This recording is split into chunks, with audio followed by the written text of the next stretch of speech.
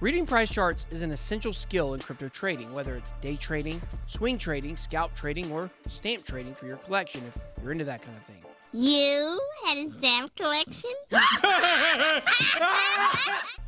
Crypto is known as a high volatility asset, which makes its price fluctuate unpredictably in a wide range, which is the reason you can make money on it in the first place. So it's crucial to know how to read crypto charts properly, especially for beginner traders who wish to start making fortunes from this gold mine.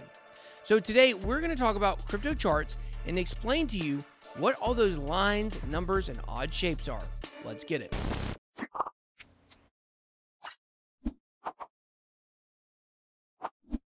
Welcome to BitBoy Crypto, the hardest working channel in all of cryptocurrency. If you're new, hit that subscribe button. Check the description for links you can use to connect with me and the Bit Squad. All right, guys, no more waiting. Here we go on the adventure to discover the secrecy of crypto charts. So hop on the bus. As you guys may know, if you follow this series, reading charts is a basic technique of technical analysis, in which traders will rely on historic statistics and metrics to analyze market movements. Looking at all of these confusing lines and shapes seems daunting at first, but don't worry, it's not that difficult to digest if you know where to start. And I'm here to show you every tip that works. Crypto charts can be displayed with various time frames. Depending on your intention, you can choose to sort out a graph for 15 minutes, 1 hour, 24 hours, the whole week, or all the existence of a project. It also reflects your trading style.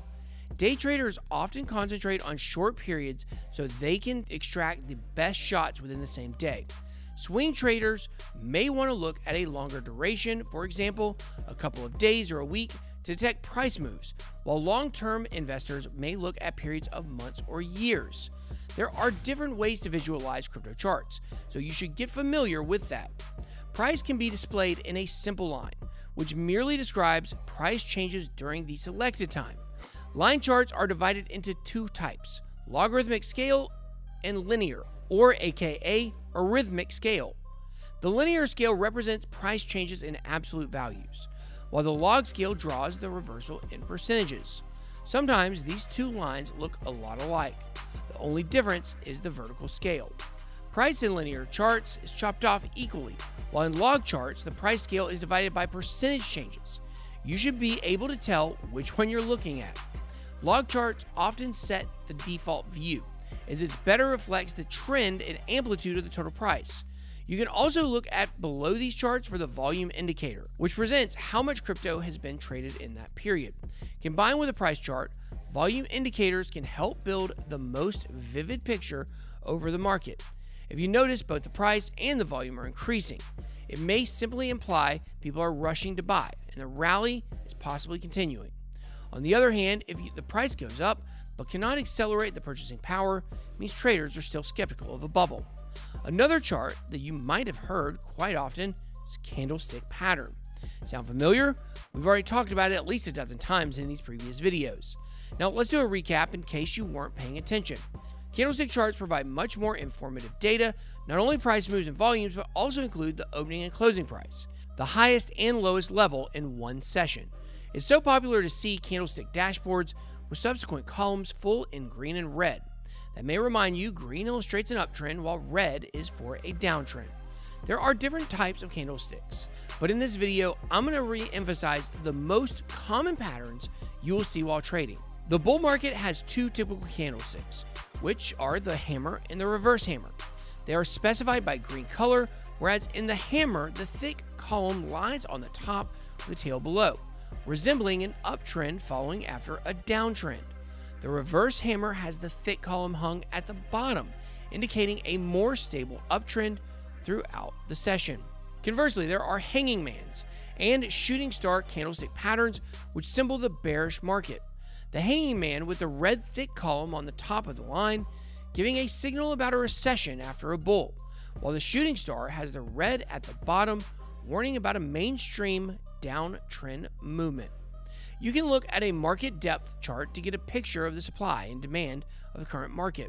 In this chart, the green area indicates the number of coins in buy orders at that moment, while the red area shows the sell amount at that current price. The connecting point between the two sides is the current market price. You can move your mouse anywhere to take a closer look at the specified price and sold or bought amount. You cannot merely view the line chart or candlestick chart in a single day, so I'm going to present you some extra techniques and indicators to help you capture the trend over a set period. Two basic indicators you might hear often are support and resistance. The support line is used to point out the bottom of a downtrend in which the plunge is expected to bounce back and push the price back up. On the other hand, the resistance line refers to a level on the top where an uptrend may defer. Technically, the support line indicates the lowest price so traders can buy the dip, and resistance is the highest price in a bull market for doing that. After that, an inverted trend will take place, making the market balanced again. Next, we will have moving averages. While the simple moving averages are pretty appropriate for showing the trending lines by connecting different averages and market price, I'll give you an advanced variant of that, which is called moving averages, convergence, divergence. The MACD mainline is generated from the subtraction of two of the 12-day and 26-day exponential moving averages, or EMAs. Plus, there is a signal line from a 9-day EMA. Each MACD creates a histogram based on the difference between the two EMAs. I have to admit, it sounds quite complex, but hang on. You just need to understand that a positive MACD line above the zero lines refers to an uptrend. Otherwise, it's in a downside.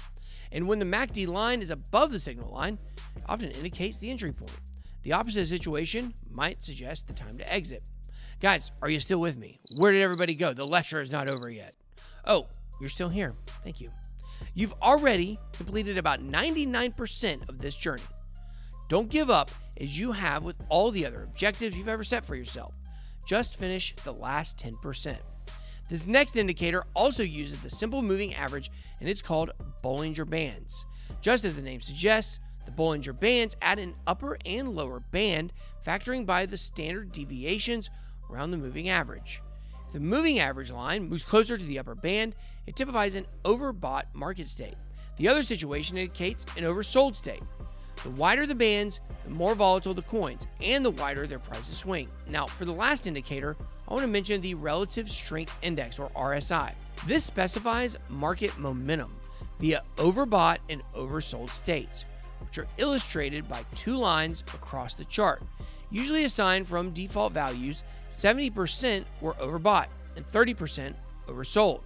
In theory, when the RSI line crosses the upper or lower line, it blows a whistle that the market buying or selling orders are too much. Then the trend is probably going to rebound and push the price back to the balance level. Hence, when you see the market is in an overbought state, the RSI goes below 70, it is the signal to sell. On the opposite, when the market is oversold and the RSI exceeds 30, it's time to buy. As I promised, I've made this video truly informative. Don't grumble or resent me, as I know this was a lot of information. Take your time and digest all the tips. You'll be amazed at just how helpful they are when you truly begin to make the best out of these charts. But now is your turn. Which indicators do you find most efficient for analyzing crypto prices? What other types of charts do you find useful when trading? Let me know what you think down below in the comment section. Hope you enjoyed this video. If you did, please make sure to smash the like button and hit subscribe to become a member of the Bit Squad. Thank you so much for watching. Have a blessed day. BitBoy out.